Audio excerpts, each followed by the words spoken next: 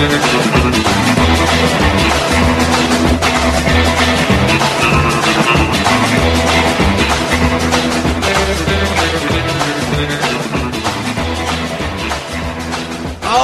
hello again everyone and welcome to what it is, the Derek Hunter Podcast for Friday, Merciful Friday, the 25th of March, 2022.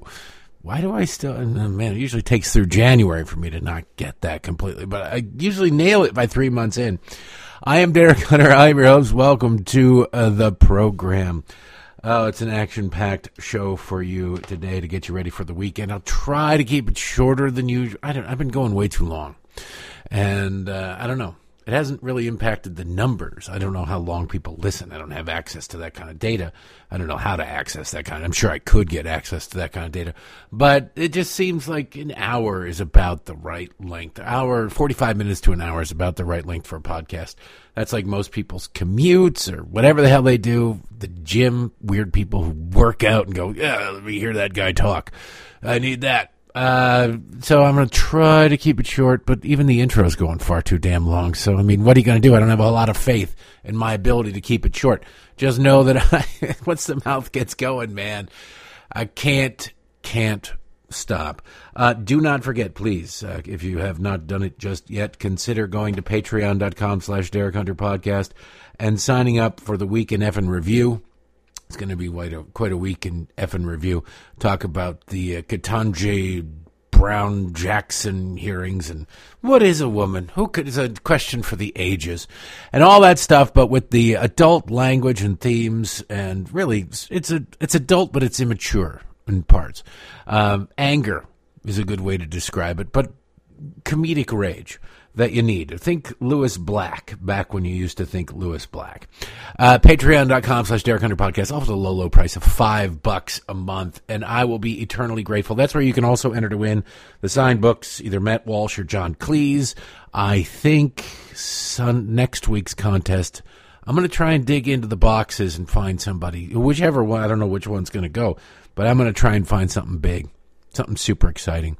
So go there. It's the only way to enter. Patreon.com/Derek Hunter Podcast. All one word. I appreciate the support. I appreciate you just listening to the show. Now, let's get on with it.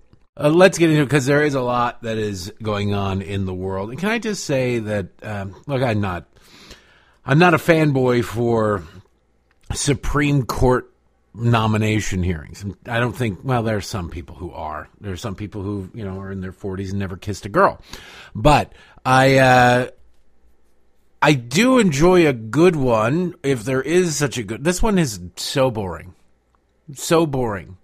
And it tells you the difference between Democrats and Republicans now that I think about it. Because, why? Because when the Kavanaugh hearing started, you thought, this is going to be easy. And then the Democrats pulled out all their BS and their lies. And it must be nice to not be bound by reality and not be held accountable at all. And so they pulled all that garbage with, he ran gang rape parties. And you got to love the way that these people, it was credible allegations of sexual abuse and sexual assault. Incredible by where? By what standards?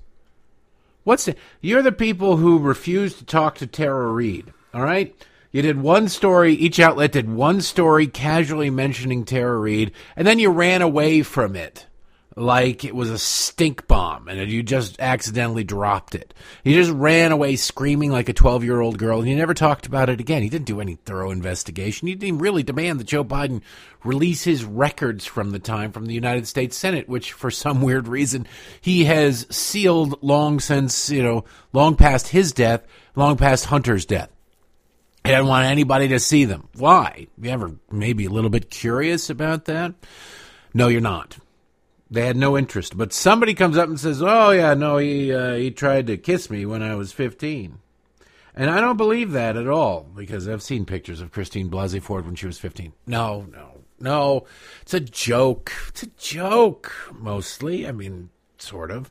It is a joke, but, I mean, I'm making a joke as well. Her allegations were given all of the scrutiny, frankly, they deserved. When somebody comes in and says, that person sexually assaulted me, where? I don't remember. When? Long time ago. Can you be more specific? No, I can't. Who was there? I don't know. These people, maybe? Talk to them. And you talk to them, and all of them, to a person, including her best friend, go, yeah, no, it didn't happen. I don't remember anything. I don't know what she's talking about. And then you get other clown leftists coming out saying, oh, yeah, no, he's Kavanaugh. He's a well-known gang raper. Julie Swetnick. By the way, it's amazing that the left has never even sort of acknowledged that Julie Swetnick lacked credibility, to say the least.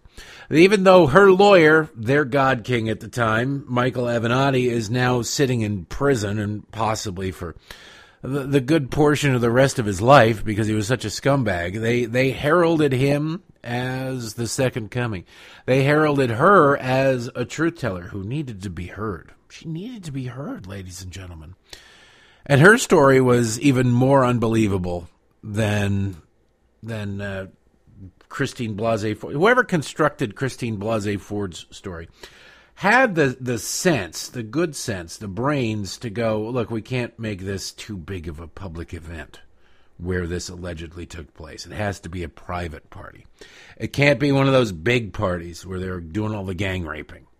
But it has to be, a smaller one where just a couple people got together. Now, the reason for that is pretty obvious. Anybody with a semi-devious mind is there's fewer potential witnesses to see. The more people coming out saying, no, that didn't happen, the less credible the story is. So if you have what happened, quote unquote, to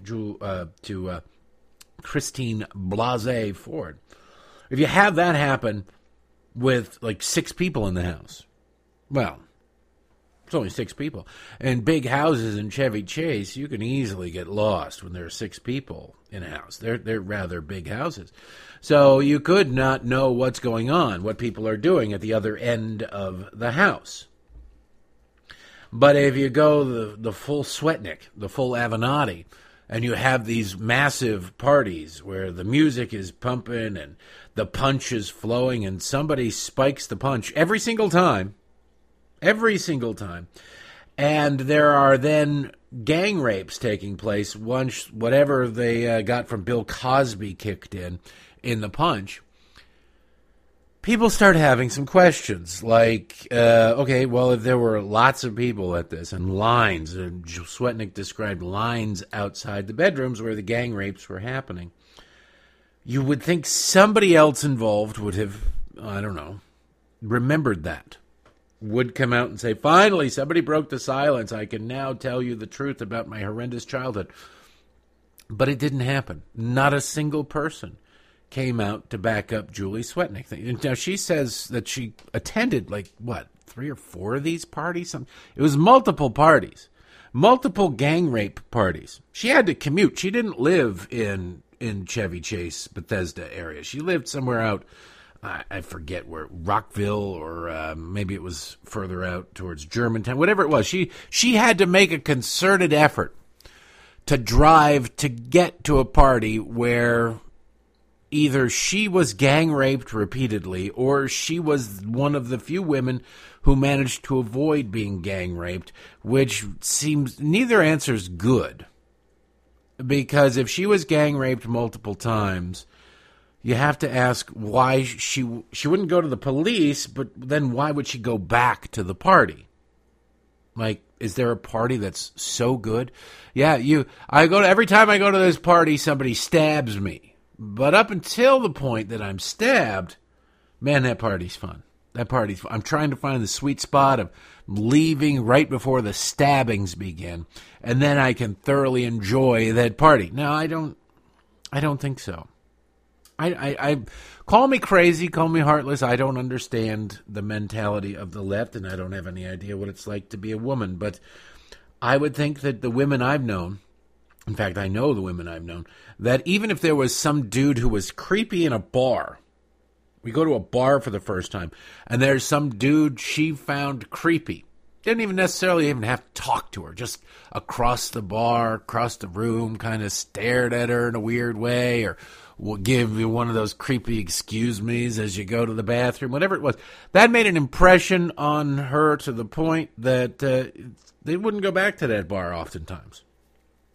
If there's large-scale gang rape happening, I imagine most women would go, well, I don't care how good the punch is. I don't care how good the music is. I'm not going back to I'm not going because of the gang rape, right? If you can get rid of the gang rape, if you can assure me the creepy guy across the bar isn't going to be there again, I'll go back there. But unless and until I know he's not going to be there, it might be his regular joint, I don't want to go there because he creeped me out. You can assure me there won't be gang rape, I'll go back. And she went back several times, and each time, allegedly, led by Brett Kavanaugh, according to her, there was this gang rape party going on. What's weird is Democrats have not demanded that Julie Swetnick or Michael Avenatti, who was her lawyer, Julie Swetnick submitted sworn affidavits. She, therefore, committed perjury. Democrats have not demanded that the Justice Department look into it, let alone prosecute her. They don't give a damn. As soon as Brett Kavanaugh was cleared, as soon as Brett Kavanaugh was confirmed, they gave up on all these things. Now, you would think, if you believed any of these accusers, I think there were three, maybe, who knows? Some of the stories were so stupid that any sort of news story gets lunatics coming out of it in the open. They don't all get treated like Christine Blasey Ford, winning like ESPN's Woman of the Year, whatever. She was presenting Woman of the Year, whatever it was. She was involved in ESPN after that. Because why? Because ESPN is awful. It's owned by Disney. What do you expect? But you would think that these people who now control the FBI, who are busy sicking the FBI on James O'Keefe and Project Veritas, who are busy trying to cover up for Hunter Biden and Ashley Biden and God knows what other Biden they're covering up for. I'm sure the brothers got some active cases that they're trying to cover up for. None of them have said, all right, now that we're in charge, FBI, I would like you to look into these allegations thoroughly. Because all they do is whine about, oh, Brett Kavanaugh, he wasn't never really thoroughly investigated. The Republicans short-circuited those investigations. Well, now you got all the time in the world. You're in charge. Not a single one of those Democrats have said, hey, FBI, how about you go back and finish the investigation into Christine Blasey Ford's allegations. Now, that seems kind of weird that none of them have gone back and said that, doesn't it? It does to me. They were so sure that Brett Kavanaugh was this monster. They were so certain that he had done this that they couldn't vote for him. It was the seriousness of the charge, and they did nothing. They got the vote delayed a week so that the FBI could speak to everybody Christine Blasey Ford said was there at the time, and all of them to a person, including her best friend, said, no, I don't know what the hell she's talking about. She's wrong or she's lying. Didn't happen.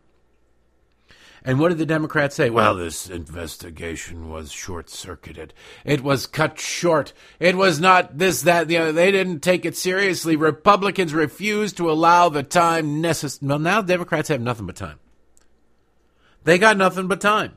Why have none of them, not a single one of them, even they don't have control over the FBI and Congress, but they can send letters, they can make suggestions, they can make public pronouncements. They haven't, because they didn't care. Same reason they stopped giving a damn about, say, the quote-unquote victims of Herman Cain. Remember that? 2012, Herman Cain's running for president. He is the front runner at the time in the polls in the Republican primary. What happens?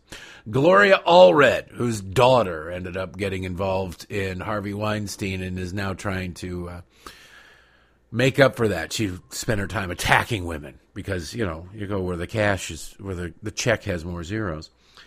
Gloria Allred trotted out a whole bunch of women. Oh, Herman Cain sexually harassed me. Herman Cain was terrible and mean to me. He was sexually harassing me. And all of them came out. And within a week, it was all the media could talk about, to the point that Herman Cain had to drop out of the race. Those women were going to pursue justice, damn it. Don't you understand? They were going to sue. Why else would you have Gloria Allred there? They were going to pursue Herman Cain to the ends of the earth for the massive injustice that he perpetrated on them when they were working for him at Godfather Pizza or wherever the hell it was. Who knows? Who cares? The details didn't matter. It was, again, the seriousness of the allegations. So Herman Cain then sees his fundraising start to suffer, which was the point in the first place, and eventually, in pretty short order, actually drops out of the presidential race. At which point, curiously, those women and their lawyer, who were bound and determined to make sure that Herman Cain faced justice for his crimes against humanity, all ceased to exist. It's weird. It's bizarre how many of these champions who will pursue their justice to the ends of the earth then disappear once their political ends are met. Isn't it? Nobody's suing Brett Kavanaugh for the alleged gang rapes or sexual assaults or anything. None of those women have come forward. None of them have even gotten a book deal. That tells you something. That you think there's no way publishers didn't reach out to people. There's no way that there isn't a publisher, I would say there's every publisher out there, had sent messages, emissaries, had talked to Julie Swetnick about the possibility of, hey, we'd like to get your book. Maybe we'd like to tell your story. And after having a conversation with her, when they realized that it belonged in the young adult fiction section next to Harry Potter rather than in the actual events that happened story, those book deals didn't happen because we're not to the point yet. We'll get there where teen stories of repeated gang rape parties are going to be the big thing. Right now, if you make it a gay gang rape party, it probably some publisher would have run with it. Some transsexual party, then the publisher would probably run with it. But in reality, the story that Julie Swetnick tried to sell, in the fiction realm, there's not much market for it. And there's no interest in it anymore because Brett Kavanaugh's on the Supreme Court. So if her story were true, if her story were verifiable, if her story had anything backing it up, anything remotely close to something backing it up, she'd have had a book out. There'd be a children's version of it, and she'd be making the rounds on cable news. As it stands, when's the last time you heard of Julie Swetnick aside from this show? Never? Never in a day? It's not by accident. She's done. You wonder what happens to useful idiots once the useful part goes away? Well, their lawyers end up in jail, and they end up a bar trivia question. So this hearing, the Ketanji Brown Jackson hearing, is so boring, pointless. It's a foregone conclusion. Republicans aren't really playing hardball. They're not. But it's a damn joke. The whole thing is a joke. The whole thing is pathetic. The whole thing is worthless. The whole thing is who the left is. You got, what's his name? Mark Joseph Stern. He covers Congress for Slate.com. Yesterday, I almost thought about getting this audio, but it was embarrassing. I was embarrassed for Cory Booker. He just went on about how wonderful Judge Jackson is. Oh, my God, she's wonderful, and it just proves how wonderful this country is, that a black woman could finally, blah, blah, blah. I'm like, Cory, you're born rich. Shut up, you fraud. You absolute fraud. And there's a picture of Ketanji Brown Jackson with a tear, one tear, rolling down her cheek. Ugh. And he writes, this AP photo of KBJ during Cory Booker's speech is going to stick with me. Oh, she's just crying. Yeah, no, it's not theater at all. It's not theater at all. Yet every time you question her record, like, hey, why did you let off so many child molesters? In fact, child molester. So easily. Every child molester that came before you, Why did you let them off so easily, so lightly, below the minimum sentence? That's racist, that's sexist, that's whatever else kind of ist or phobe it is. It's so pathetic. It's so absolutely pathetic as to not be surprising. There is a new narrative being spun at the end of the Ketanji Brown Jackson hearings, that she is quiet dignity and grace, whereas that evil Brett Kavanaugh, he had outbursts and he was angry. He was the monster. He was a problem. Realistically, they're saying that Kavanaugh was white and therefore he's evil, whereas Ketanji Brown Jackson is black and therefore good. That's how left works. Well, she's a progressive, but they base it on skin color. If Ketanji Brown Jackson suddenly saw the light, gained about 50 IQ points, and began recognizing the Constitution as written, she would be denounced by these very same people. I promise you that. Now, there's never any threat of that. She's committed. She's pot committed. They're not going anywhere near. They wouldn't go anywhere near somebody who might run risk of being a rational human being to nominate to the Supreme Court. They haven't done it in my lifetime. Why would they start now? But you've got this narrative that, oh, it's so different. She was treated so differently and so poorly because she's a black woman. First of all, how do you know she's a woman? All right? She doesn't know what the hell a woman is. So you can't say that she's a woman. Secondly, this is from Vanity Fair. A guy named Christian Farias. I don't know what he looks pretty dumb in his little Twitter picture. But he says he's a writer, editor, lawyer. I've written about law, justice, and their failures in lots of places. Oh, no. The failures of it. Like letting people who are idiots into the bar might be a good way to look at it. At Vanity Fair, quote, Jackson faced all these broadsides, infuriating as they were, with aplomb. She didn't have a choice. Republicans would have never permitted her the emotional outburst of, say, Justice Brett Kavanaugh, end quote. Yeah, Christian will accuse her of multiple rapes. Falsely accuse her of multiple rapes in front of his family with zero evidence and with no evidence whatsoever. You bring in his accuser who can't offer any specifics, and you have her talk like a 13-year-old girl who's so traumatized by somebody having tried to kiss her when she was 15 years old. And nobody else remembers it, and you have her sit there, and then you say, I can't believe you're a monster, Brett Kavanaugh. You're an alcoholic monster who does nothing but set women on fire after you try to rape them. And see how that goes over. I bet if you accused any of these leftists of rape, they probably wouldn't sit there and go, well, you know what? I need to hear the evidence against me.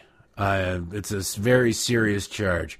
And I want to hear the evidence against me before I pass any judgment, before I make any declarations about my guilt or innocence. I want to make sure that I am fully aware of the allegations against me, and I will not question in any serious manner my accusers, because women would never, ever in a million years make this stuff up. I somehow doubt that. But this does not stop Democrats from lying, because nothing stops Democrats from lying. Hell, catching Democrats in a lie doesn't stop Democrats from lying, right? They're still out there saying Brett Kavanaugh was a horrible rapist. They're still out there saying that Russia interfered with the 2016 election. They're still out there saying that the 2016 election, they're still saying that Putin changed votes in the 2016 election. There's no proof of that. There's proof to the contrary. There's evidence. It doesn't matter. They're still out there saying it because they don't have to. So that leads us to this piece, this editorial. This is the official position of the newspaper. This isn't, some jackass going, hey, can you give me 700? I'll give you $500. You give me 700 words on what you think of the Ketanji Jackson or Brown Jackson hearings. All right, how about that?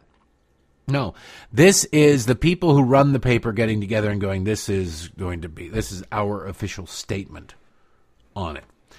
Their headline, Republicans boast that they have not pulled a Kavanaugh. In fact, they've treated Jackson worse.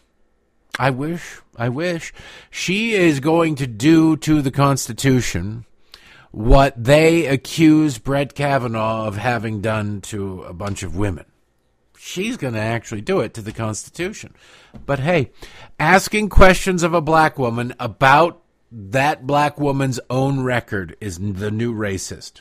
How? Don't ask. Don't try to figure it out. That's just the new racist. Accept it, racist, and go about your business. So stupid.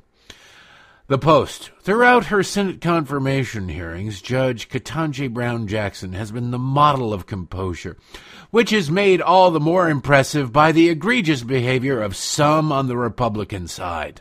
Yeah.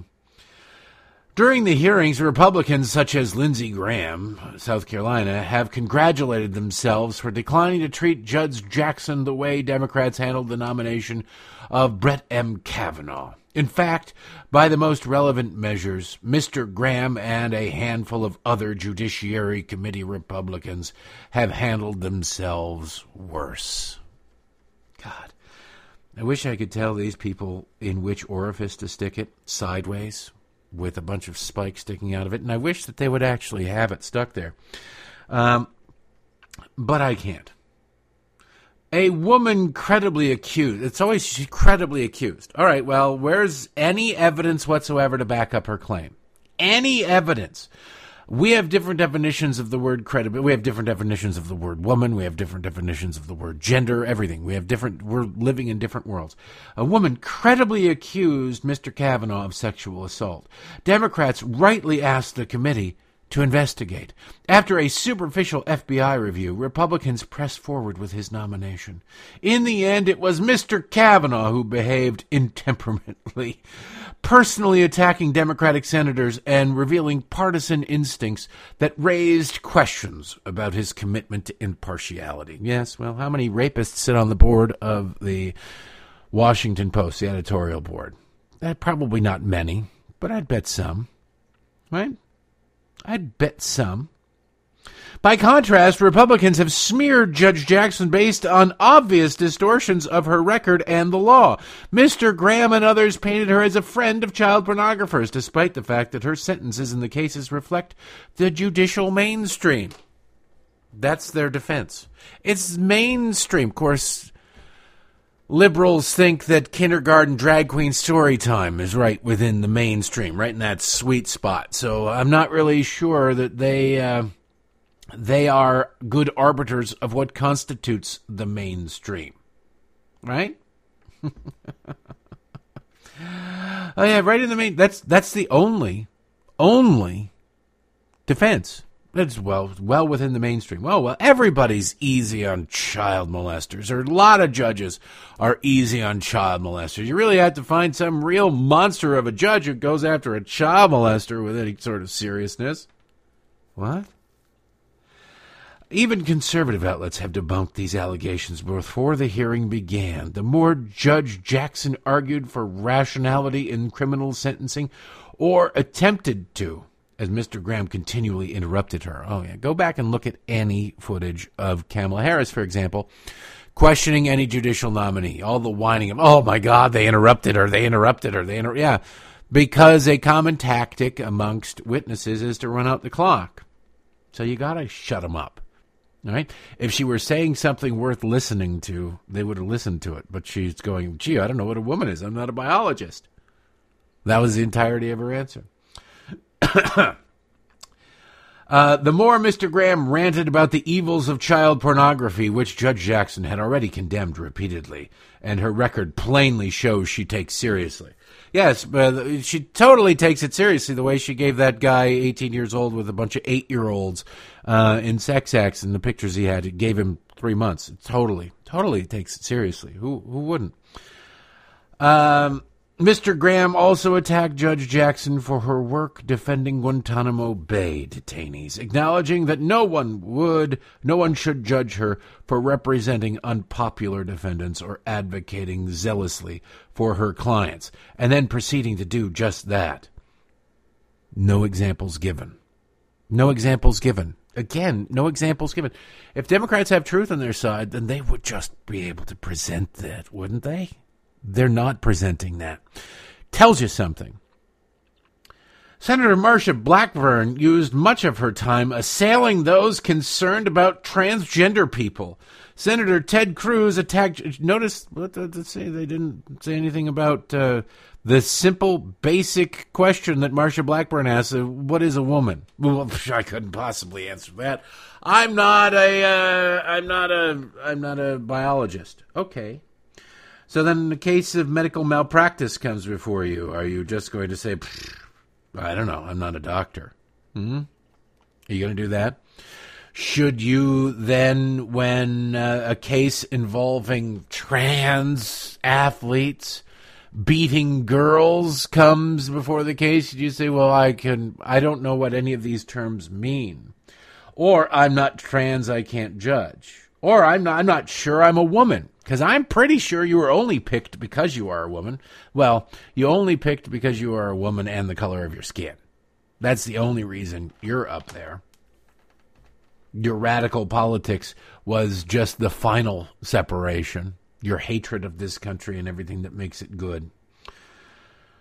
Senator Ted Cruz attacked Jackson for sitting on the board of Georgetown Day School, a D.C. private school, because he disapproves of its anti-racism curriculum. Oh, it's anti-racism. No, it's critical race theory. It is racism. It's not anti-racism. It is, you're white, you're a racist. You're black, you're a victim. That's the curriculum. But no, God forbid, you get Amy Coney Barrett up there. He goes, you sit on a board of a school that does not advocate actively and force girls there to have abortions. Why are you such a monster? That's perfectly okay in the minds of these leftists. But saying, hey, you say you don't know anything about critical race theory, yet you're on the board of this school that shoves it down kids' throats. These kids going to the Georgetown Day School would probably get it at home. Their parents are all fascistic leftist morons who are rich, hypocritical frauds. So it's not surprising that they'd want their kids to get it at school to save them time so they can work on what gender they're going to become and what they're going to choose as their new name once they get home. But it's interesting to look at that this is how they do it. Similarly, several Republicans claimed that outside pressure groups favored her nomination, even though she has no connection to them. These attacks by association underscored that they had little substance on which to criticize her. Little substance. Note that the Washington Post use exactly zero substance to make their case. They just built a straw man, set it on fire, and ran away. Built a straw man, set it on fire, ran away. And oh, by the way, this BS about, outside groups. Look up what any of these little propaganda outlets said about any of the conservative nominees and say the Federalist Society or the Heritage Foundation. They did exactly the same damn thing. The difference is the Federalist Society and the Heritage Foundation actually like the United States of America, whereas these Democrat pressure groups, Demand Justice, for example, didn't. It's kind of funny. Cory Booker, who had a mental break, he only ever makes the news when he has videos of him crying like a little baby. He said about Demand Justice, this group started by Hillary Clinton's communications director from her 2016 campaign, Brian Fallon. Of course, they all know who he is, and they all said, there was a story in Politico this week, I don't know who Demand Justice is. I don't know anything about him. Cory Booker was on record saying, I'm not sure who Demand Justice is, but I know that we're not working with him. And then it turns out that Cory Booker has spoken at several Demand Justice events. He's spoken at them. But he doesn't know who they are and never would ever coordinate with it. They're full of it. They're so full of it, it's coming out their pores.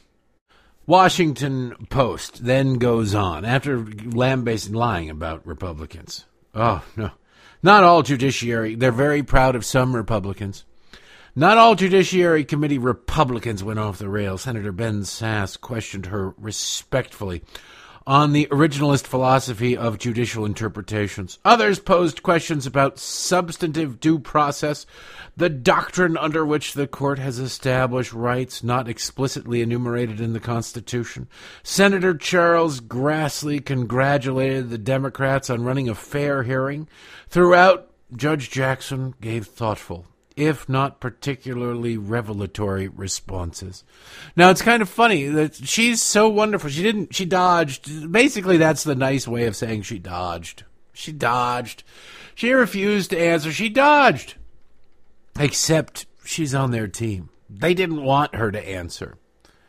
Democrats don't want her to answer because they know that it'll expose her. Not make her. It'll expose her as being a lunatic leftist just this side of some college person screaming at somebody trying to give a speech.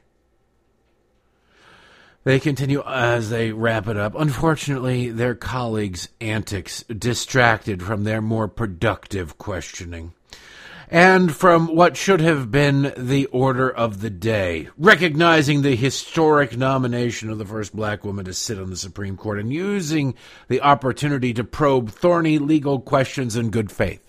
Yeah, you're not. They say it right there. They say the quiet part out loud. You should not question a black woman the same way you'd question everybody else. Look, you're treating her the same based on her skin color when you should be treating her differently based on her skin color. The Democrats said without any sense of irony, without any sense of self-awareness. That's who the Democrats are. Treat her differently because of her skin color, damn it. She's up there being nominated for the Supreme Court. Yeah, we had a couple of black guys up there, but we've never had a black woman. Well, this black woman doesn't know what a woman is, so maybe she's not a woman. We don't know. People were tweeting a picture of her and her daughter in the background going, oh, it's a daughter's pride. And I retweeted one of them saying, how dare you assign gender to this person? You don't know how this person identifies. Stop it. The number one piece on the opinion pages of the Washington Post right now is headlined, "The Timeless Truth Ketanji Brown Jackson said out loud." Just the timeless truth. By somebody called Michelle Norris. I don't know who she is. She said the quiet part out loud in an opening statement before more cameras than she's probably ever faced.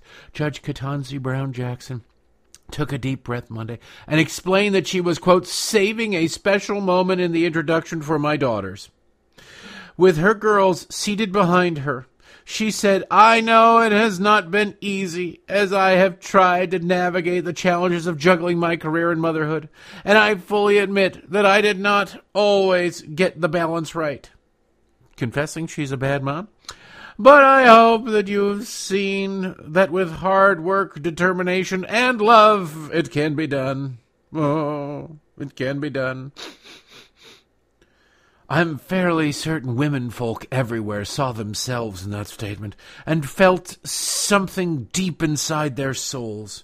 With a lifetime appointment to the highest court within her sights, Jackson put the spotlight on the constant fear that, as a mother, you're not getting it right. She gave voice to that gnawing worry that lives inside so many of us, that if anyone looked too closely behind the veneer of an orderly life, they might see something a little more raggedy around the edges. That it was part of her prepared statement makes this even more remarkable. Yeah, because they've never focus group that kind of garbage, and every nominee never acknowledges their kids. She's the first one. These people are pathetic.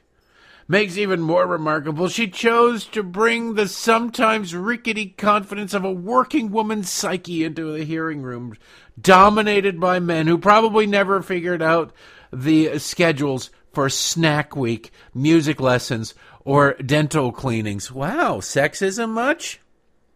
Sexism much there? My God. It's okay, though, because she's talking about how evil men are.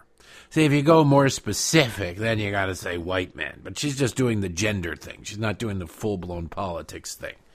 Then she's because then it's just white people, because then Marsha Blackburn's sitting up there, and she asked what a woman is. So it depends on which level of outrage Democrats are trying to stoke, how it works out and what they say. The timeless truth. Oh, it's just a timeless truth. Oh, it's a... Back to the editorial board, their final paragraph. This is how the official, I don't know, the birdcage liner of it caused constipation. Birds go, I'm not going to poop on that. It's not worth it.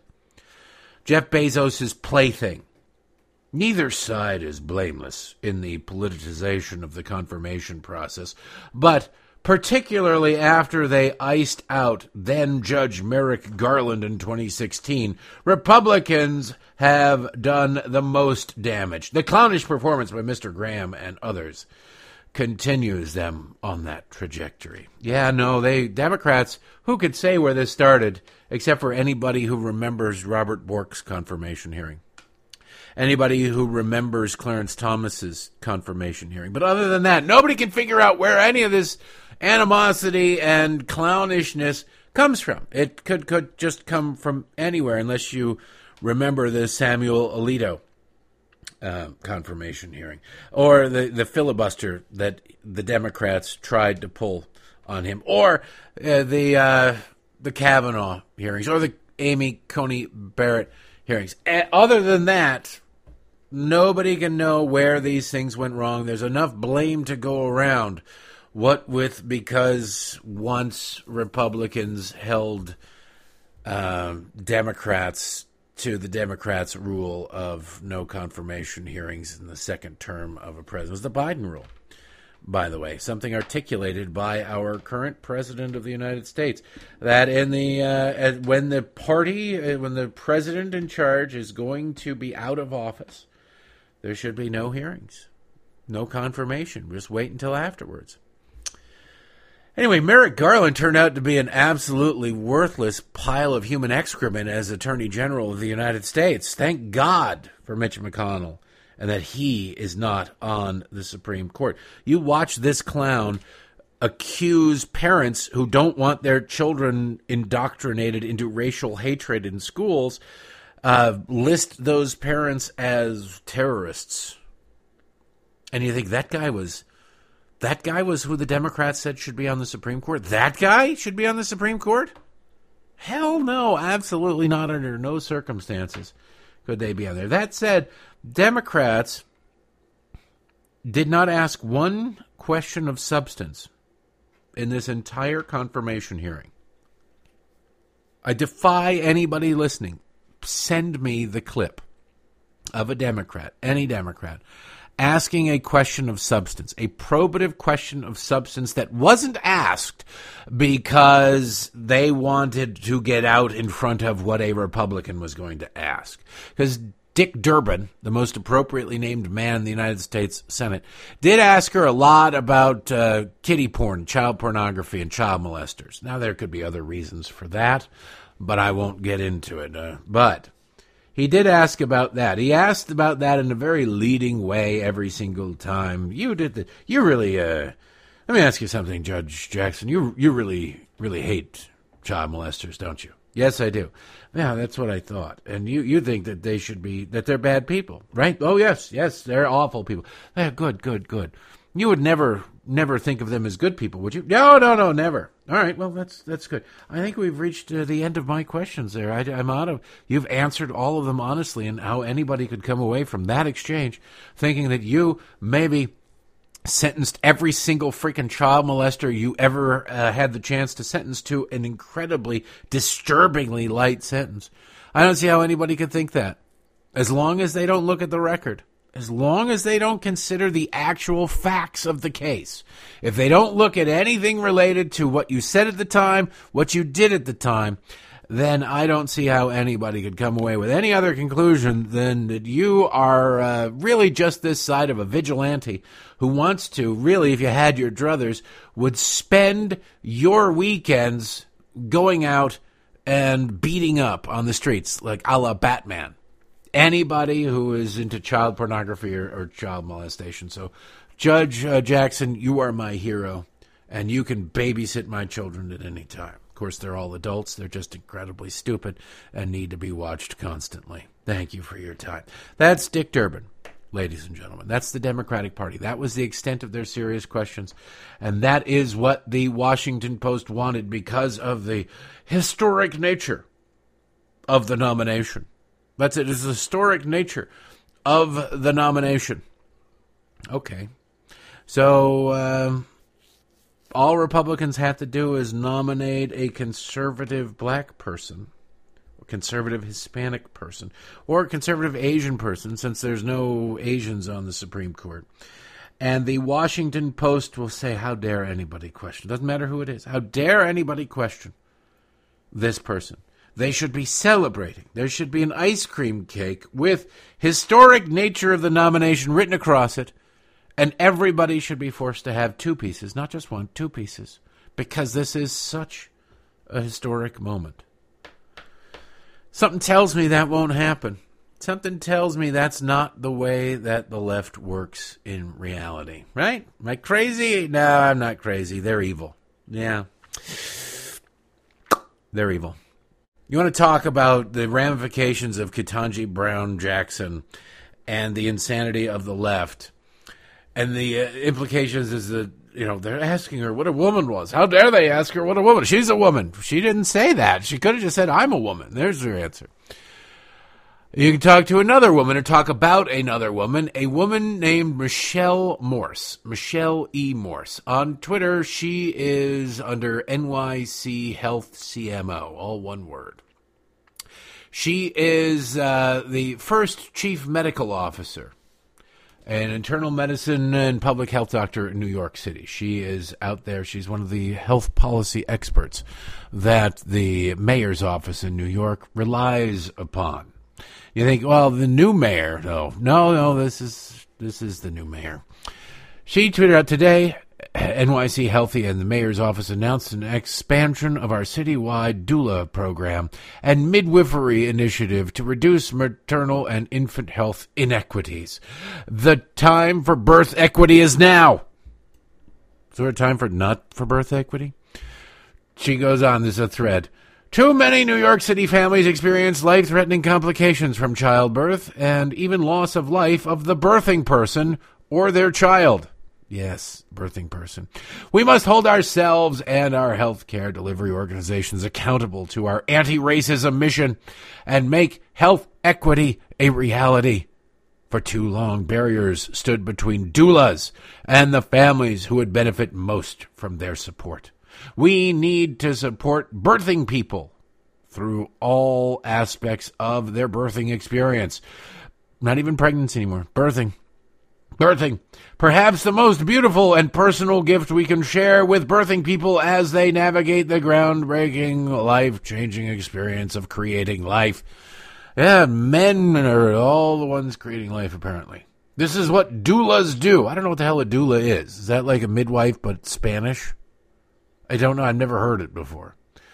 The urgency of the moment is clear. Mortality rates of birthing people are too high. And babies born to black and Puerto Rican mothers what? Gender sexism much? Born to black and Puerto Rican mothers in this city are 3 times more likely to die in their first year of life than babies born to non-Hispanic white birthing people. Huh? Is she saying that white people can take better care of their kids or what? Or society's trying to kill black kids or something? New York City? Well, they haven't had a Republican in control for about 20 years. More than 20 years. Why is this problem getting worse under continual Democrat control? At New York City's healthy neighborhood action centers in Brownsville and Brooklyn, East Harlem, blah, blah, blah. Families have a safe, welcoming, and supportive space. These include childbirth education. Ooh, I'd like to see that childbirth education and how they explain that a man pushes the baby through the urethra. I don't want to actually, no, the phantom pain for that would be far too much. I don't want to see that. But I can only imagine that's what they do. That there's some cartoon being drawn right now and they go, you know what? Father got pregnant. Father got pregnant. My two dads. No, that's not the biological reality. And I'm not a biologist, and even I know that. Okay, so I just looked up what a doula is, just so I know. A doula, let's see, according to Bip-a-Doo Dictionary, this will change because it mentions women. Can't have that. A woman, typically without formal obstetric training, who is employed to provide guidance and support to a pregnant woman during labor. Now, problematic definition much, am I right? And then the other one is a woman employed to provide guidance and support to the mother of a newborn baby. Now, I was like, what's the difference between a midwife and a doula? Well, according to bellhousedoulas.com, which I would assume is on the side of the doulas, like the Sharks and the Jets or something. Maybe they fight whenever they see each other. They said there's a difference. There's one significant difference between a midwife and a doula. Midwives provide medical care for you during pregnancy, birth, and the immediate postpartum period. Doulas provide you and your family with emotional, informational, and psychological support during pregnancy, birth, and the immediate postpartum period. So one has medical background and the other one is just somebody, I don't know, I assume there's got to be some kind of standards, wouldn't there be, for doulas?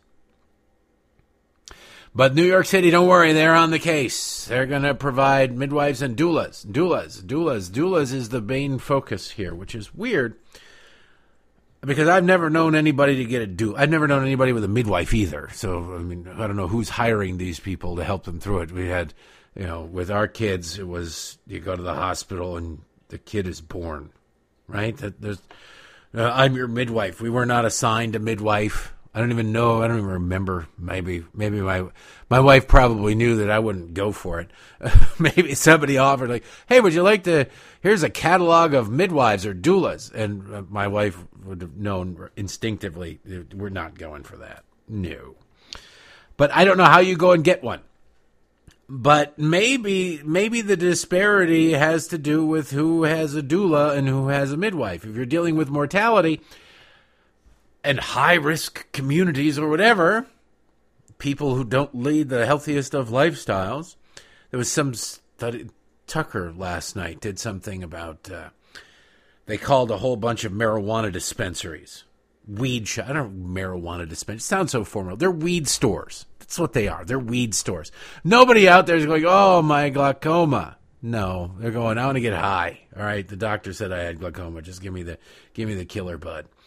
They called weed stores, and the weed stores were almost 100%, but not quite.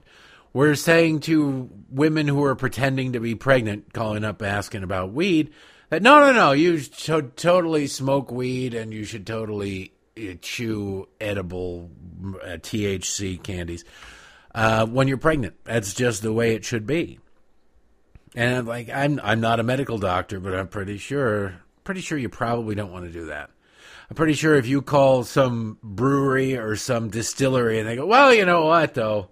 The science is changing on that whole pregnancy deal. And if you want to have I wouldn't say go full Kennedy, but you could go Kennedy adjacent. You could drink like somebody who married into the family, but hasn't quite fully been accepted by the clan.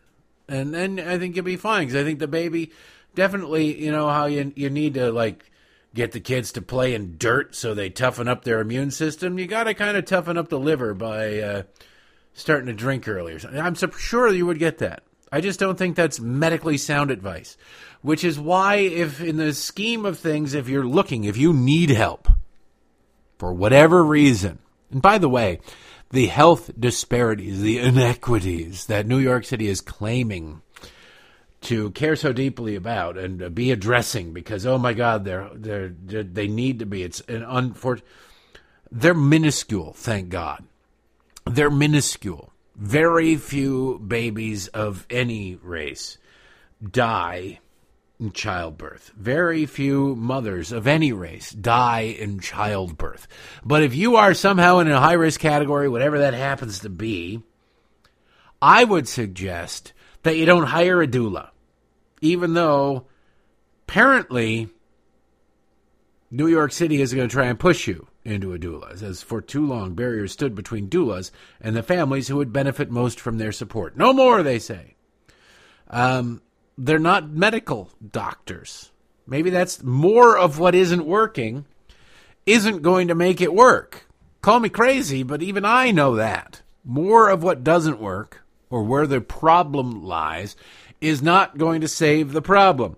If you find people who are at high risk, might I suggest because of obesity and diabetes, might be, just spitballing here, that if you did that, if you focused the midwives on those, not the doulas, because, quite frankly, we've established by their own very definition that doulas are not medical, have no medical background, no medical abilities, whereas midwives do. And all a doula can do, which I'm sure is very important to some women out there who need the doula's help, the emotional support, help them with emotional, informational, and physical support. What does that mean? Physical, so we help you get out of bed in the morning. But that's what the doulas do. So you do what doulas do. Doesn't really seem like if you are a high risk for mortality or a high risk pregnancy, a doula is the way to go. Yet New York City, in order to combat health inequities where allegedly so many it's black and Puerto Rican mothers compared to non-Hispanic white birthing persons. And why are they segregating out Puerto Ricans? I know there are a lot of Puerto Ricans in New York, but there are other Hispanics too. They're not addressed at all. Apparently, they don't have any health disparities whatsoever, or whatever. It's just those evil whitey birthing people. I thought the left goes absolutely crazy for black trans lives matter. Like that matters more than white trans lives or any other trans lives. But for some reason, this health official in New York City just otherized them. What's going on there? What kind of horrible, horrible gender sexism is going on? I could go on all day about this stupidity. I could go on all day about this stupidity. I could also point out that somewhere north of 50% of all pregnancies, all black pregnancies, end in abortion in New York City. You're caring so deeply about the children. You're ending half of them before they even have a chance to begin. More than half. I think the number is actually up to like 70%. That's how pathetic and bad things are and evil things are in New York City. But the doulas don't care. None of them care because it's all about what? Well, it's all about electing Democrats. If the policies that Democrats have been pushing for so long work, then Democrat cities that have been controlled democratically for generations wouldn't need emergency measures by anybody's office to address these horrible, horrible health disparities. Would they? I don't think they would. By the way, I haven't forgotten. It's just that now that they're reporting 7-day averages, it probably only makes sense once a week to talk about the COVID numbers. So maybe we'll do that on this day. As I'm looking at the COVID numbers. Last year at this time, this week, the last 7-day period, there were 54,876 new cases, whereas this year, there are 29,427 new cases. Good news. About a little less than half as many cases. But then you get to the confusing part where it's like, the number of deaths. 7-day rolling average, 1,083, whereas this year it's 879. Almost twice as many, or half as many cases, but only about a quarter fewer deaths. Can we learn anything from that? I don't know. I'm looking at the internet, and everywhere you go on these news sites, there's a picture of what? There's a picture of Colin Kaepernick's ugly face. It's just, like, will he get another shot? Does he have a shot? No, he doesn't. He hasn't played football in 5 years. In his last 3 years in football, he sucked anyway. So, no, it doesn't matter how well he runs in the middle of a field with nobody chasing him. Get him out, and then when every time he's been given a shot, he doesn't show up, or he does some sort of jackassery, calling Steve Bisciotti a slave owner and Ray Lewis a slave. And like, yeah, okay, that's going to be real good for unity on the team. You really want that dude in the locker room, don't you? Oh, by the way, I learned something this week. It's not often that I learn stuff because I'm dense, you see. But I learned that Maury, the TV show Maury, is still on the air. Swear to God, it's still on the air. Well, it's not anymore. They've decided to end it. Maury, depending on who you believe, they've decided to end the show. Maury was the show. It's been on for 32 years. Maury, or 31 years. Maury has decided it will end, or whatever Fox News has it. Maury Povich says it hasn't hit him yet that his show is officially ended. The Maury host announced that he was retiring on Monday in an interview on Good Morning America, where he revealed that he'd wrapped filming season 31. 31. Now, I remember Maury. There was, believe it or not, children, a heyday for daytime talk show trash. And that's exactly what it was. Daytime talk show trash. Jennifer Jones? I guess it was Jenny Jones. I actually dated a girl named Jennifer Jones. Not that one. There was Sally Jesse Raphael. Montel Williams had all day long. It was all these shows. And, of course, Jerry Springer. Jerry Springer got all the attention because everybody would fight. And then it became pretty clear that Jerry Springer was it was fake. They were bringing people on to pretend to be outraged and fake fight each other. And the categories, the subjects became so ridiculous. But through all of that, there was Maury, married to Connie Chung, the lovely Connie Chung. Maury's gimmick, they all started off as trying to sort of do a Phil Donahue kind of thing. Daytime, serious topics. They all wanted to be Oprah. They wanted some of that Oprah money. Some of them got that kind of Oprah money. They just didn't parlay that into businesses. But they all wanted to be Oprah to a certain extent, and they realized that wasn't going to differentiate them, and they went more outrageous. Jerry Springer went to, like, Nazis dating black chicks, and then they would fight their siblings or whatever. Maury went to, that's not my baby. He has probably conducted more maternity tests on that show than most hospitals have. And it was always, you are the father. You are not the father. You are. And the people would celebrate, or the audience would laugh hysterically. And what lost in all of that was there's an awful lot of women in this country, at least there were, who really had no freaking idea who their baby daddy was. Maybe that's a good thing he's going away. I meant to talk about this, and I'm going to. Because it's one of those annoying things, the way that these leftists work. And I to the point now, I'd like to think that we're better than them, and we are better than them, but maybe we shouldn't be. Maybe it's time to give them a big dose of their own medicine. That these people don't want to take their own medicine. It's their own damn fault that they made it a suppository, right? With all the spikes and everything. It's from the Seattle Times. It has to do with Donald Trump. One of the senior Manhattan prosecutors who investigated Donald Trump, this is actually a New York Times story, but it's running in the Seattle Times, who investigated Donald Trump, believed that the former president was, quote, guilty of numerous felony violations, end quote, and that it was, quote, a grave failure of justice, end quote, not to hold him accountable, according to a copy of his resignation letter. Prosecutor Mark Pomerantz submitted his resignation last month after Manhattan District Attorney Alvin Bragg abruptly stopped pursuing an indictment of Trump. Pomerantz, 70, a prominent former federal prosecutor and white-collar defense lawyer who came out of retirement to work on the Trump investigation, resigned the same day as Carrie Doon, another senior prosecutor leading the inquiry. He came and let you know who the guy is. He came out of retirement because he thought, I'm going to go after that SOB Donald Trump. So, of course, he found that there were many. Charge him. The prosecutor, the guy whose job it was, said, no, there's nothing to see here, and ended it all.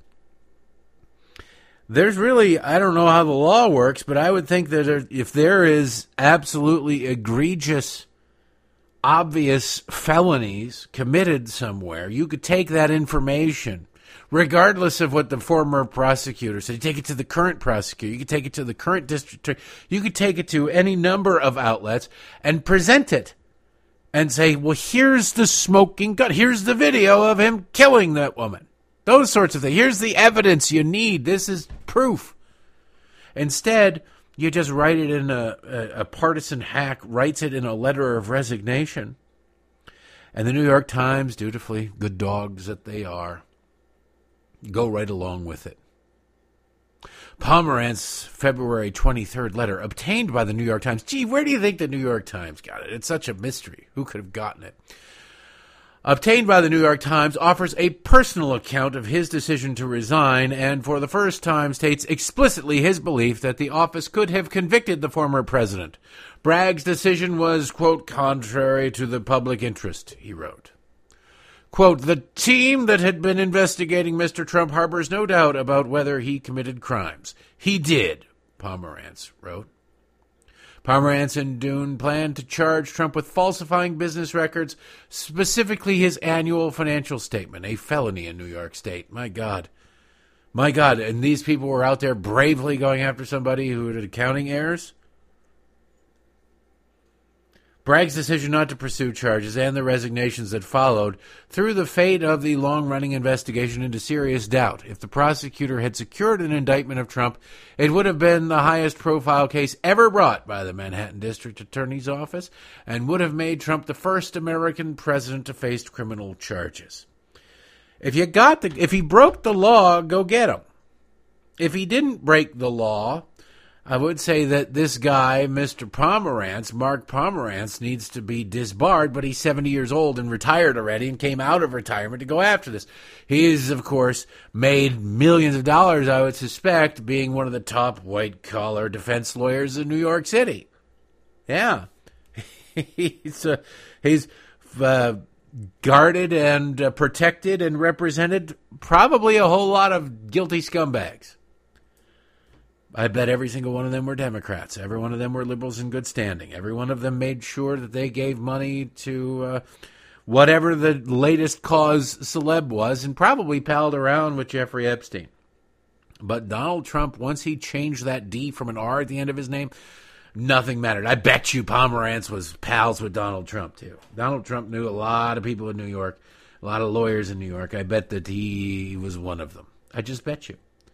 But that doesn't matter anymore. He's evil Republican. He therefore has to be destroyed. I would say that if you have evidence of wrongdoing, go after it. But to sit there and put out a statement saying he's guilty of sin and therefore blah, blah, blah, and then you resign back in February, on February 23rd, and nobody notices, nobody cares, so what do? I don't know this to be the case. I'm just spitballing here. I'm guessing what had happened. I suspect that maybe he said, well, I didn't get any attention for what I'd said. Maybe I'll take my copy of my letter of resignation and send it to the New York Times. Send it to friends over at the New York Times. And poof, alakazam, just like that, you have what you have. It's weird how that works out. Because otherwise, who would give a damn about a letter of resignation to some hack lawyer who wasn't really an employee anyway? Nobody. But because of politics, because of liberalism, you end up with this story being the screaming story. Oh, this guy's, is this guy the arbiter of what is and isn't a crime? If he was so cocksure that Donald Trump was guilty, he didn't have to resign. He could have stayed there. He could have worked inside the system with the new people in charge to get that indictment. He didn't. Why? Why would he do that? It's so weird.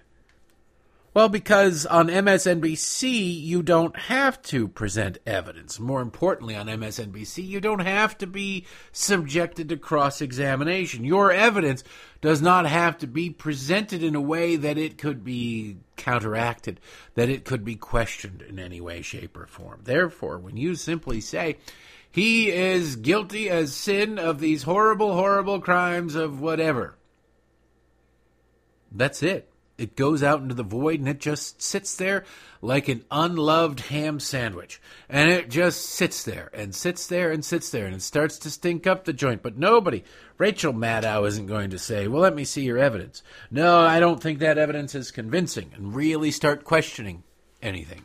No witnesses will be called for the prosecution or the defense on CNN when he goes and talks to Don Lemon, which I'm sure will happen. He will not face a grilling from Joy Reid or Chris Hayes or Nicole Wallace over at MSNBC. It just won't happen. You get a nice, glowing write-up in the New York Times, and it's rather lengthy write-up in the New York Times. By the way, the other prosecutor, who also resigned, refused to comment. If the case is so slam-dunky and so wonderful, why is none of the committed leftists involved in that case at all interested in pursuing it? Do you realize, look, the left puts a premium on scalps. The left does put a premium on scalps of conservatives. If you can ruin a conservative, you will be, you'll get a book deal about how you are a champion for whatever it is you're not really a champion for, but what you're doing to damage the country. And you will get all the guest bookings you can handle to sell your book. You will be a hero to the left. Think Alexander Vindman. He brought nothing to the table. It's a complete and total disgrace. He should have been run out of the military. He should have been court-martialed. But instead, he was able to retire and given a 6 or 7 figure book deal. He even got to appear on Curb Your Enthusiasm as himself, as a wonderful hero American. You get all of these things if you're a leftist. If you just have to have something to hang it on. Anybody who gets Donald Trump's scalp, I mean, Vindman didn't even really come close, and he was treated like a hero. If you got Donald Trump's scalp, my God, could you imagine if you got a conviction, a felony conviction against Donald John Trump, they would blow up the Lincoln head on Mount Rushmore and put yours up there by the end of that day. Leftists would do it. They would climb out there. They would violate the sacred Native American lands that they claim are out there to climb up Lincoln's nose. And even though their little vegan arms would barely be able to chip away at the granite, they would do it. They would do it. They would do it. And I don't know what kind of stone it is, limestone, whatever it is. You get the point. They would chip away at it with their toothbrushes until it resembled the person who got Donald Trump's scalp, if somebody got Donald Trump's scalp. So if you're going to try and convince me that, oh, it's just the good old boys network, that's what happens. One hand takes care of the other hand. I'm sorry, but no. That's not how the world works. That's not how this world works. They'll move heaven and earth. They worked diligently to damage the entirety of the country in order to damage Donald Trump during his presidency. Do you really think this after the presidency and related to insignificant business dealings is going to be any different? No. What's amazing to me is that there was anybody in the Manhattan DA's office who looked at this and said, no. I mean, you can charge anybody with anything, but it won't go anywhere. There's no point to this. That's what's amazing to me. Not that these clowns are now going, some retired leftist going, he was guilty as sin. But don't ask me about it. Just quote extensively my letter of resignation, and then we can try and sully his reputation even more, because that's how liberals work. Remember when liberals were all upset that James Comey announced there was an investigation into Hillary Clinton, and then he announced that they were upset when he announced that he was clearing Hillary Clinton? You don't do that. You don't do that. That's prosecutorial abuse. You don't do that. You don't say those things publicly. Nobody has a chance. It's different when it's Donald Trump. It's different when it's Donald Trump. There is no, how dare anybody do this sort of thing? No. The only thing that will be different is Pomerantz will get invited to a better class of party. Instead of like the 50th floor, he'll be invited to the penthouse for whatever the latest, there's no Easter parade, the Thanksgiving Day parade. He'll have a great view of Mason, although he probably lives in the penthouse himself, because I doubt he's missing any meals in his life. I think he's a pretty wealthy dude, too. Just want you to know how this stuff works. It's different based on the R after your name. Or the D after. A good thing to do is if you're ever charged with a crime, immediately convert to being a Democrat and toe the progressive line down, and the media will run to your defense. Or if you are attacked for anything, whatever, you claim to be transgender, and that should take care of it. Right? I mean, these are the rules that they're setting. Should apply to everybody, shouldn't they? Equal justice under law, equity, and all that garbage? Nah, it's different if you think for yourself. Looking at the news, Nancy on New York Post. Nancy Pelosi's husband, Paul, buys Tesla stock worth $2.2 million. No wonder Nancy Pelosi doesn't want to stop members of Congress and their spouses from being able to buy stock. She has ensured that people who buy, rich people, I guess I should say rich people, who buy Teslas get $7,500 in tax credits, tax rebates from you and me. We pay $7,500 worth of their Tesla. So if you can afford it, get in on it. What is it? The stock is like $800 or something? No, it's $1,007. The story, Paul Pelosi, the husband of House Speaker Nancy Pelosi, bought Tesla stock worth $2.2 million this month, an investment that came as a growing number of lawmakers push for an outright ban on stock trades for members of Congress and their spouses. On March 17th, feeling the luck of the Irish, Pelosi, a venture capitalist, purchased 2,500 shares of Tesla stock by exercising 25 call options at a $500 stock price, a congressional disclosure filing revealed. Can you buy stock for Tesla for $500? No, you can't. You can buy it for over $1,000 a share. But because Paul Pelosi is Paul Pelosi and his wife is Nancy Pelosi, the Pelosi's managed to get invited into all these sorts of sweetheart deals. Now, stock options, as far as I've known, are for people who work for companies. To lure somebody to work for a new company, you give them stock. Whether you choose to exercise them or not is entirely up to you. But there are a whole bunch of people at Facebook who are upset because the stock options they were offered when they were hired, and now the stock price has gone down. So they say, you get hired, the stock is at, say, $500 a share, just making the numbers up, and they say, well, we'll give you 1,000 stock options at $400 a share, but you have to vest, you have to work there for a year. And then you can buy stock for $400 a share, and it's already worth $500 a share, so the sky's the limit. If it's worth $10,000 a share in a year, you can buy it for $400 a share. So, boom, you win right outside the box, but you just got to stay here for a year. That's sort of an incentive. Well, that's all well and good if the stock goes up. But if you say you're going to get $400 stock options for up to, 1,000 shares, and the stock is now worth $200 a share, it's not really all that valuable. The weird thing is the IRS wants to tax you on the value of $400, and you end up getting screwed, whether you exercise the options or not. Anyway, Nancy Pelosi doesn't have that problem either. They're just offered all of these options. Would you like this option? How would you like to buy Teslas? It's like you found a coupon in the sales paper, 50% off Tesla stock.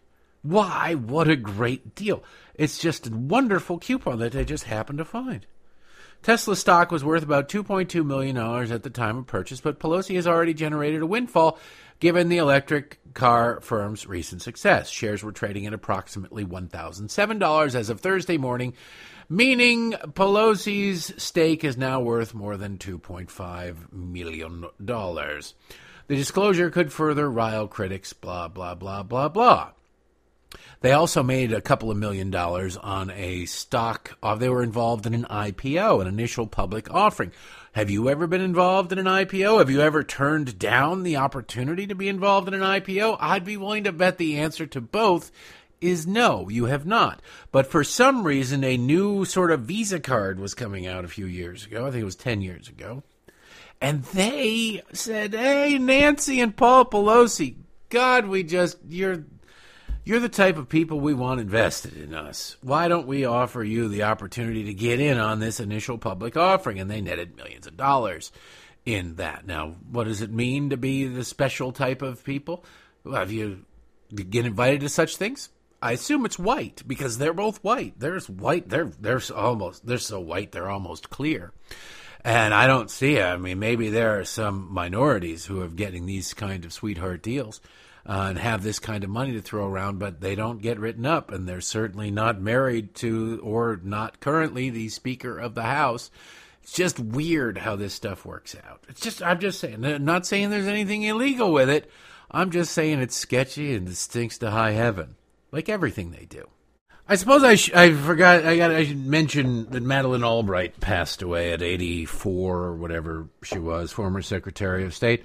The first birthing person to be Secretary, I'm not sure how to. Her accomplishments was that she was the first woman to be Secretary of State. She wasn't particularly good at it. I mean, she was better than Hillary Clinton, so, I mean, there you go. Not tough in that phrase. But Democrats now don't know what a woman is, so how do you celebrate somebody for being the first woman as Secretary of State? That seems a little bit weird to me. But the lunatics on the left lionize Madeleine Albright. I don't care. I don't care who people worship or think of as a hero. Couldn't give a damn. Julia Ioffe, she's a left-wing writer. She's on MSNBC all the time. She says, I attended a dinner where Madeleine Albright was a keynote speaker, and in introducing her, the event's organizer said, quote, Secretary Albright is working on a book about the Trump presidency. It's called Fascism, end quote. It was 2017 when no one in the D.C. establishment was using that word. Oh, no one was, huh? She was so absolutely fearless and clear-eyed. She inspired so many women to get into the male-dominated field of foreign policy, blah, blah, blah, blah, blah. Nobody was using fascism. Back in 2017, on Inauguration Day in 2017, Chris Matthews on MSNBC called Donald Trump's inauguration address Hitlerian. So, yeah, there's that. On October 21st, even before the election, the Washington Post, and I don't know if Julia knows this or not, but you don't get much more Washington than Washington Post. There's not much more establishment-y than Washington than the Washington Post. They ran a piece by a guy named John McNeil. He's a professor of history at Georgetown and an embarrassment to his profession and his family. He ran a piece called How Fascist is Donald Trump? There's actually a formula for that. Oh, but nobody, according to Julia Ioffe, was using the word fascism back then. It was just nobody in the D.C. establishment, except for, the Washington Post, its Bible, and all of its disciples, all of its cardinals. Unbelievable how these people live with themselves. How these people, I don't know, maybe I just have a memory for things. Or maybe I just don't like the BS that comes out of their mouths, and it's so easy to disprove. You'd think, if it's easy enough to disprove, you'd think before you make a declarative statement like this stupid, you would just, check it. I don't think they want to look like idiots. They do it often enough that maybe they do, but I don't think they want to. Now, my memory, I don't know Madeleine Albright. I didn't know Madeleine Albright. She may well have been the nicest person to ever roam the earth. I don't know. I don't care. I didn't like her politics. I didn't like what she did. And where I lost my respect for Madeleine Albright was at the 1998-ish, somewhere in there, when the Monica Lewinsky-Bill Clinton affair was coming out. Bill Clinton lied. Remember, I did not have sexual relations with that woman, Ms. Lewinsky. Never told anybody to lie. Never. Well, there was a cabinet meeting shortly after that. People forget about this. And at the cabinet meeting, back then at the beginning of the scandal, there was all sorts of Bill Clinton's going to have to resign. If this is true, Bill Clinton has to resign. This is going to damage Bill Clinton, blah, blah, blah, blah, blah. It was all the things that a normal human being would go through. This guy's got to go. He's a scumbag. Well, real scumbags don't let the fact that they're scumbags bother. They know they're scumbags. They're not going to be bothered by it. So Bill Clinton gathered his cabinet meeting. It was a regularly scheduled cabinet meeting, and at the beginning of it, he gave them the same spiel that he'd lied to the American people about. I did not have sexual relations with that woman. Never. Not a single time. Never. Like, okay. What happened then? I remember this plain as day. After the cabinet meeting, the cabinet officials came out and addressed the cameras. Madeleine Albright right in front of them. Why? Because she was a woman, you see. You want a woman to defend you against these sorts of charges if you're in the aesthetics game. Then what are they going to do? Send out Janet Reno? First of all, Janet Reno is the attorney general at the time. Her department oversees sort of the Ken Starr. She couldn't comment on it anyway. And when you think you want a woman defending you, Janet Reno is not the one that leaps to mind. Sorry, call me a monster, but it's just true. So you had Madeleine Albright, front and center. The President of the United States, I don't blame Madeleine Albright for what she said. She, along with all the other cabinet secretaries who were there, minus the attorney general, who conflict of interest-wise couldn't be there, had all come out and said, we believe the president. The president denied this. The president was vehement. We see no reason, blah, blah, blah. He's a trustworthy man, and this, that, and the other thing. And all wonderful, wonderful, wonderful. All the lies that you, if you're Bill Clinton, want told about you.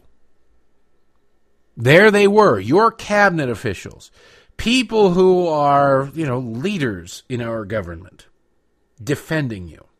So, that's all well and good. That's what you should do if you're a cabinet secretary and you actually believe the president. The problem was 9 months later, Bill Clinton came out and said, the truth is, I did have a relationship with Miss Lewinsky. That was inappropriate. And it turns out that everything was true except for what Bill Clinton had been telling the public. That was the lie. And so, what happened? Did Madeleine Albright resign in disgust? In anger? Out of anger for having been used by the President of the United States to lie? You're a conduit for a lie. You're not lying. But your credibility is impacted by it because you're out there saying, I believe this lie, and then the guy comes out and says, well, I was lying. Oops, sorry. You should have, if you had integrity, go, I cannot work for you. I cannot work for a president of the United States who would, A, lie to the American public, B, have an affair with an intern, or even a low-level staffer, whatever, and B, lie to me in order to get me, to force me to lie to the American public. I can't be a party to that. I resign. Madeleine Albright was the face of that press availability outside the White House. But none of them resigned. Not Madeleine. She didn't resign. She didn't even condemn in any serious terms, not when it mattered. Later on, they all sort of tisk. I can't believe Bill Clinton did that. If you couldn't believe Bill Clinton did that, then why did you stay in the job? Why did you stay in the job? I don't think there's been one single my integrity, my personal integrity will not allow me to stay in this job and work for this person resignation in my lifetime. There was a perfect opportunity for it under Bill Clinton, and it didn't happen. Madeleine Albright was the tip of that spear. Now, I know her career is more than that, and I'm sure her family and friends loved her, and rest in peace and all of that, but that's my memory of Madeleine Albright. That at the end of the day, when the chips are down, she wrote a book called Fascism. At the end of the day, when the chips are down, she was a partisan hack just like every other single one of them, because that's what Democrats are. And on that note, I bid you goodbye and have a happy weekend. Oh, man. Don't forget, though, don't be a stranger. Go to patreon.com/Derek Hunter Podcast. Sign up for the Week in Effin' Review. Get all the bonus materials there and support the program. That way you don't have to be riddled with guilt that you're a freeloader. Stop freeloading. $5 a month. Make yourself feel better. Certainly help me out, and I would appreciate the hell out of that. And who else I tell you is in the podcasting game could do an hour and a half program. Make it interesting, entertaining, funny, and not use a single bit of audio with no other human being involved. Nobody to talk to, nobody to call on, nothing. It's just me, ladies and gentlemen.